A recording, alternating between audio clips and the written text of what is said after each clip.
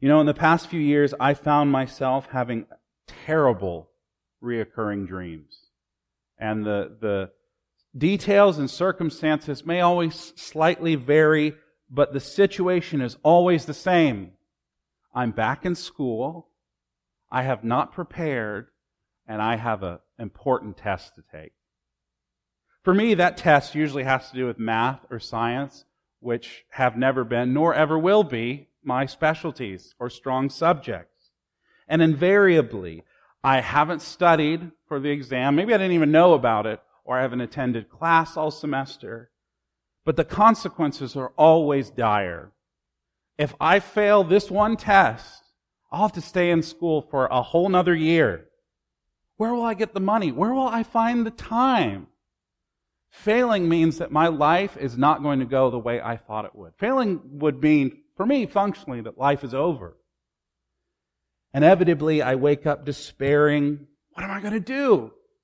And then it slowly dawns on me that it was only a dream.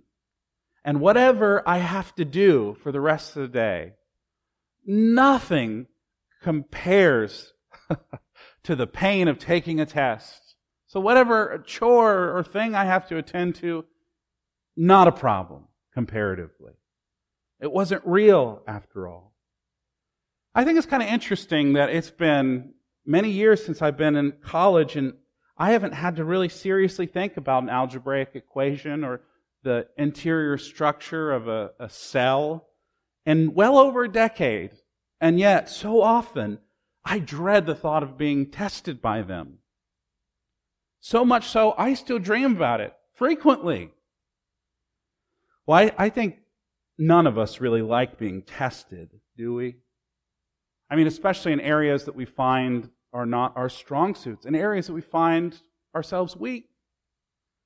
But the point of testing so often is to reveal our strength in some area. So, for instance, we wouldn't want a doctor or a surgeon who failed their anatomy test to be our doctor or surgeon. And none of us would ever get on the plane of a pilot who failed every landing test he ever had. We want somebody that has taken the test and has passed them, who's proven to be strong and durable, competent and resolved. But what about when God tests humans? What's the purpose of that? And what good does it ultimately do? And that's the question that our passage is really digging into this morning.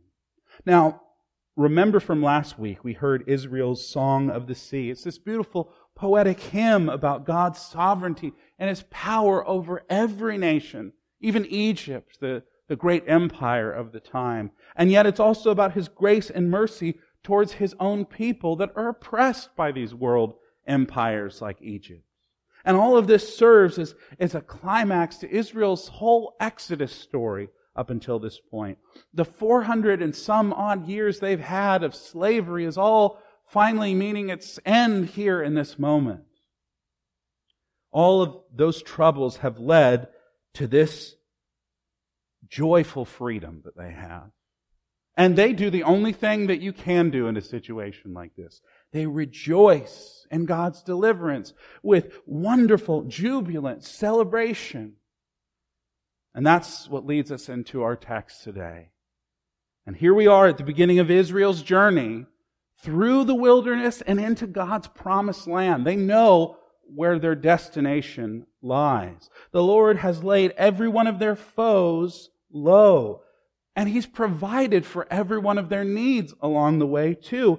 And Miriam has just led not only the women of Israel, but the whole congregation in this near Pentecostal revival service of worship music and of dancing before the Lord. And the Lord, who has annihilated every one of His and their enemies, who has pledged Himself to fight for His people, and who has been described as unlike anyone who ever has been or unlike anyone who ever will be. He is the center of all their praise and worship. But after a few hours of dancing and singing and playing, the echoes of their worship music slowly begin to die down. And they continue on in their march through the wilderness under the hot desert sun. And all of a sudden, that singing that they were just participating in becomes sighing as they press deeper and deeper into the wilderness and yet have no water to drink and therefore no life to live. Finally, they do come to a water source after a staggering 3 days without drinking the water. Now, I'm sure there's probably been a day in my life where maybe I didn't have a glass of water, but I can't fathom going 3 days without anything to drink. And so they come to this water source and I can see them now, fall to their knees and begin lapping it up like a dog. And the second it hits their tongue, they spit it out and gag. It's bitter water. It's non-potable. And so they call this place Mara, meaning bitter. Just like Naomi in the book of Ruth, after her life felt like a rotten, stagnant mess, said, "Don't call me Naomi," which means sweet, call me Mara, because my life is bitter. And so verse 24 tells us that they grumbled. They grumbled to Moses, "What are we going to drink?" And truthfully, we'd be lying if we said we couldn't understand their complaint. After all, 3 days for most human beings is probably the upper limit of how long you can go without water without some serious health issues coming into play, and even death for some, perhaps. And God knows this, and so we can also sympathize with their dehydrated desperation. However, what we see here is the beginning of a repeated pattern, a seemingly never-ending cycle of Israel complaining so much, and often for such situations that are not nearly as dire. It exhausts the patience of Moses at some point. It even exhausts God. And for us, the reader, we're like, come on, Israel, get it together. So we see throughout the story of these first 5 books of the Bible, they will complain a dozen more times before it's all said and done. Some of them will complain so much that they don't even get into the promised land. They just die in the wilderness. But just as Moses hears their complaints, and just as this is a beginning pattern for Israel's complaining, he then in turn cries out to the Lord, which sets up another repeating pattern. When Israel's in trouble or when they're just complaining, someone turning to the Lord on their behalf and praying, and the Lord always responding. We see that pattern just as much. And do you know how the Lord responds to Israel's complaints? How He responds to Moses crying out? The passage says He shows Moses a tree. The word is used for show in the passage here. It's the same word we would get in other places in Scripture for law or instruction. In other words, when they needed life, God gives them instruction on how it is they can live. And how can they live? Well, it's by this tree. This tree, which once tossed into this bitter water, will soak up all the dregs. Now, commentators have wondered for centuries if this particular tree, which we don't know what kind of tree or what kind of wood we're working with here, if it has some natural properties that neutralizes the bitterness of the water.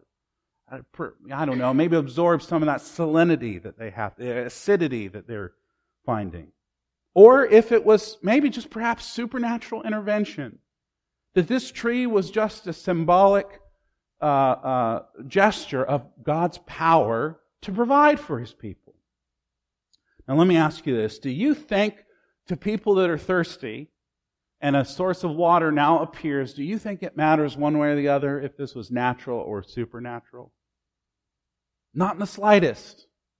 Furthermore, I don't think the author of this passage would even recognize a distinction between a natural phenomenon and supernatural intervention. I love what the great German theologian Jürgen Moltmann says about Jesus' miracles. He says, they're not so much miracles in the sense that they're God's natural intervention, making something in this world that would never occur. Jesus is just restoring the world to how it should be, in its natural state. I think that's so true about when God intervenes. It's not so much that He's using magic to do something impossible, but rather He's putting the world back to the way He intended it to be. And so, whatever is happening here, natural or supernatural, the point is this: these people are saved. This water is drinkable, and it's because God showed Moses a tree that can allow these people to live. Now let me ask you this question. Let's think about this practically. Is it the medicine that you take that heals you, or is it God? Does the surgery that you get stop the cancer, or is that God?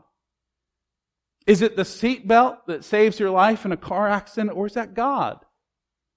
Is it the water you drink that rejuvenates your body, allows your cells to continue on, or is that God? Friends, don't get it confused here. Every physical and spiritual, medical, financial, emotional, mental, or social help that we get in this life, although it may come from the hands of many different people, from many different sources, all of it ultimately comes from the gracious hand of God that provides all of it for you. See, God knows what all of us and each of us need to live. And Jesus reminds us that just as the Father takes care of the little birds in the tree and clothes the flowers of the field, how much more so will He love and care for His own image bearers, for whom Christ came to live and die and rise again? How much more so will God care for us if He cares for even the smaller things in this world? And folks, as it turns out, we too are saved by a tree. See, the cross of Jesus Christ is planted into the bitterness of our lives, and it absorbs all of the sin and wrath and death, so that through Him, through Jesus, we might drink this new and living water that comes from Him, and that we might, tasting it, live forever. See, this is where the Lord first tests Israel, and He attaches this command to them in verse 26. He says, if you carefully obey me, the Lord your God, if you do what I say is right, if you heed my commands, that I won't afflict you in the way that I did the Egyptians, because I am the Lord. Meaning, I am who I am. And He says this in summary. He says, I'll be the one that heals you, not hurts you. That's the Lord's disposition towards His people. And so here the test becomes explicit in our passage. The Lord, who, make no mistake, rescued Israel before they ever had a chance to act. He wasn't waiting for Israel to get their life together, for them to repent enough or do enough good works or believe the right doctrines. No, He intervened in Israel's life even when they had not acted. He worked in Israel's life before they even knew who He was. They had forgotten the God of their ancestors, but yet He never forgot them. And now that He has rescued Israel, He is giving them the opportunity to respond in trust, proving He's not coercing them to do anything. They're not like the Egyptians that will only respond to violence, to judgment. He's giving them the opportunity to, of their own accord, follow Him. And this is why we can say that God is truly just, that He isn't unfair or unrighteous at all towards His creation. Because when He created man and woman, He placed them in a paradise with all that they could ever want or need. And not only did He give them all they ever wanted, but then He set them up to rule and reign, to have dominion over all the plants and animals, to go out and multiply, to spread His glory to every corner of the earth, to cultivate that garden from that one spot till it took over the planet. He gave them everything they needed and gave them a glorious future, proving He wasn't some shallow trickster God. And He allowed them to act according to their own will and desire, proving again that He's not going to just be the one that twists their arm. He was going to let them respond in faith and love. And so He places the tree of knowing good and evil, good and bad in the garden. They could have anything in this garden that they wanted. Any future was available and open to them. But just don't eat of this thing that will kill you. It's the only stipulation. But still, He lets them make their choice. And they chose their own glory, their own wisdom. And even when He said, this will kill you, they chose death anyway. And here again we find another test. It's not unsimilar. He is allowing Israel to have this same kind of life, a flourishing life under His protection with His full provision, so that they, like Adam and Eve, can be a kingdom of priests to this world. He'll be the God that gives them their every need, and He'll always heal them. If only they, like Adam and Eve, were given an opportunity, would listen to His instruction. That's why He instructs them where this tree was, to show them He will provide so they can trust in Him. And after all, why wouldn't they? Why wouldn't these people trust in this God? Think about what He's done. His grace has liberated them from slavery. Again, when they didn't know who He was, when they had forgotten about them, He remembered His covenant to their ancestors. And notice that God's salvation for His people who are in mortal danger is totally free and gracious. He didn't tell them to come bearing money or anything. But now, in the wake of their redemption, He's giving them a chance to respond in worship. He says, I'll be your healer, Israel. So will you remember all I've done for you? Will you remember the impossible situations that I've gotten you out of? Will you trust me? Will you live not by water alone, but by the Word of God? And so He brought them not only to this one place, Marah, that's now got clean water, but just shortly after that, they come to 12 springs, a spring for each tribe of Israel. And there's 70 date palms there. It's a number that symbolizes to us completion, perfection. They have everything that they not only could drink, but everything they could eat from these date palm trees, everything that's sweet and nourishing. Church, God has done the same thing for you.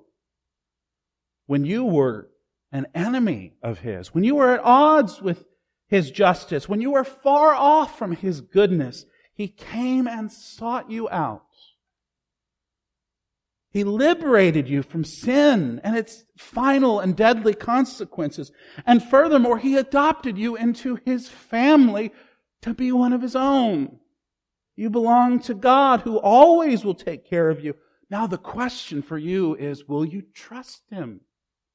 Will you follow Him? Will you believe this gospel for you? And so this is test one, we see. Test over water.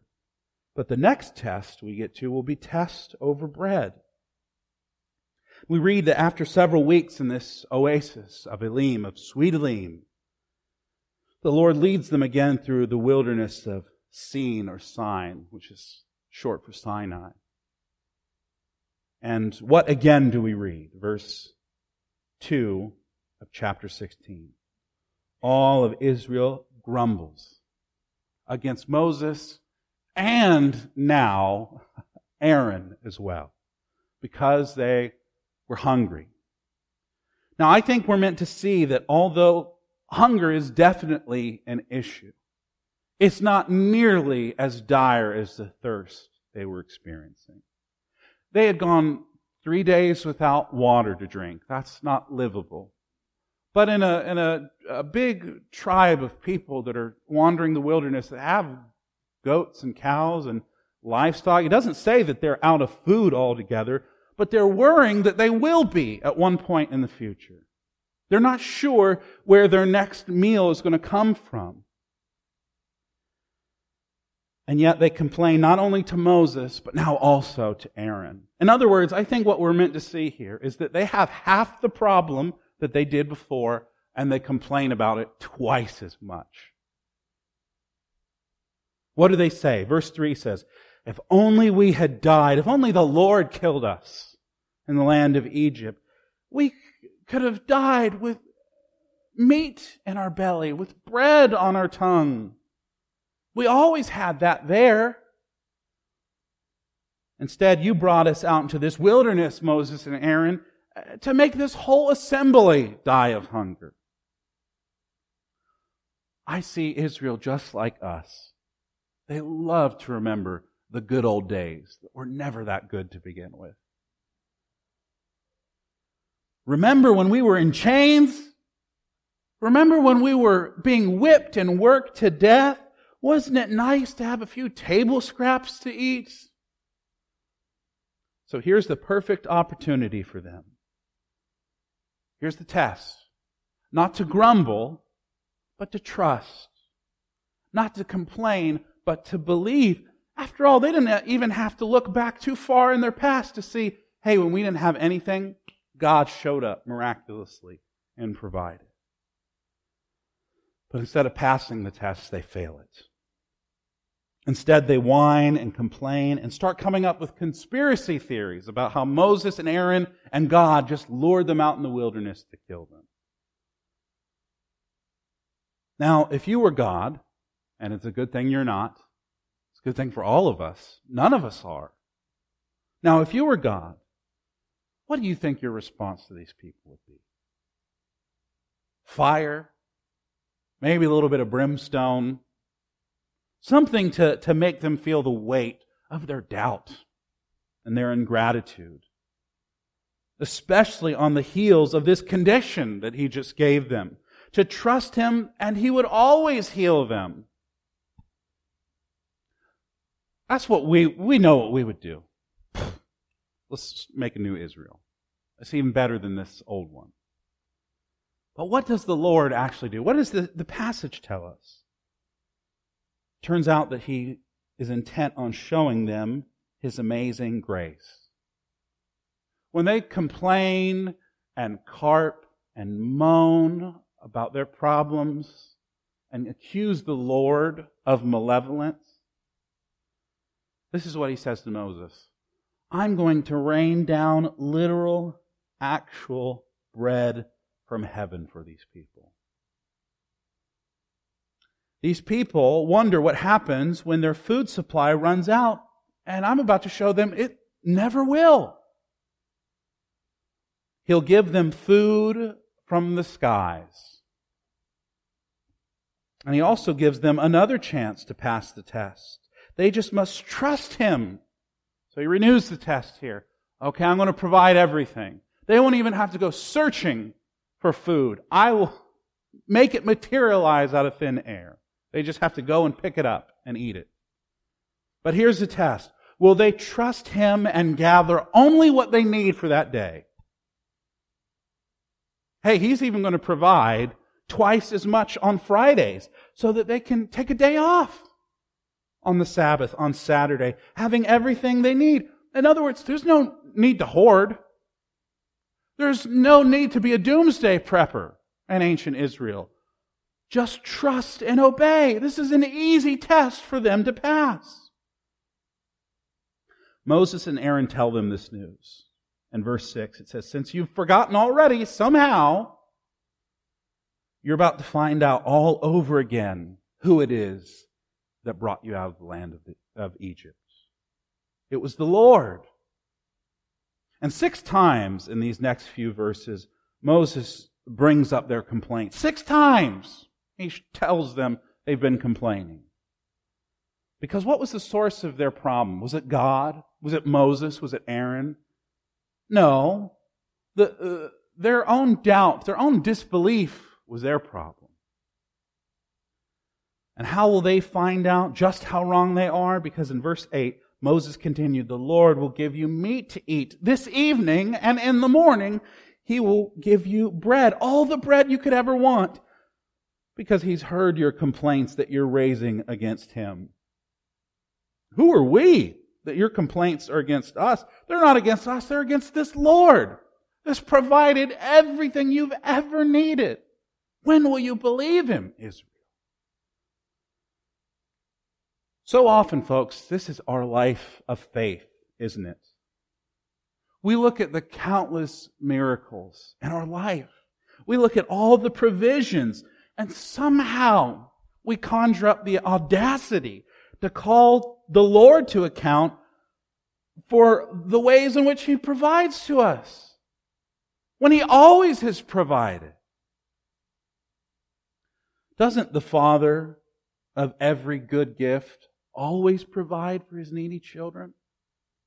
Yes. And look how He provides in verse 13. "So at evening, quail came and covered up the camp, and in the morning there was a layer of dew all around the camp. When the layer of dew evaporated, there were fine flakes on the desert surface, as fine as the frost on the ground. And when the Israelites saw it, they asked one another, 'What is it?' Because they didn't know what it was. And Moses tells them unequivocally, 'It is the bread that the Lord Himself has given you to eat.' In the evening, the Lord gives them quail, enough for them to have their own quail fillet sandwiches every day. Or quail fillet nuggets, maybe, if they like that better. And in the morning He gives them manna, a word that ironically means, what is it? It's a miraculous food. It's thin and light, yet filling and rich. And Moses summarizes what is before them. "Look, Israel, it's the bread that the Lord has given you. When you thought you'd go hungry, look, the ground itself is covered with His provision." And today, Christian, I tell you the same thing as we come to this supper table. Look, it's the bread that the Lord Himself has given you. It's not like the bread that He gave to our spiritual fathers in the desert. It's bread that they ate and went away, bread that would waste away as the day wore on. But this bread, we read in the Gospels, is His very flesh and blood, the bread of life, of His own life, broken for you. And here's your test today, church. Will you trust Him? Will you come to this table and remember that He has always taken care of you, and He always will? Now here's the even greater grace. Knowing how often we will fail this test of faith, knowing how often we have failed this test of faith, this bread and cup prove that Jesus has already passed the test for you. See, He was obedient to the Father when you weren't. He was without sin when you were stuck in it. He submitted His own will to God when all you could do is think about yourself and what you wanted. And like Israel in Egypt, He saved you before you ever even knew it. And His cross is the thing that God has showed us that has made water of life sweet again for us. So, church, as you come to this table, not in your own might or volition, knowing the problems of your past, knowing the doubts of this present moment, will you come and will you trust Him? Let's pray. Lord, as we come to your table this morning, help us now with faith and obedience to trust in your boundless grace for us. For it's in Jesus' name we pray all these things. Amen.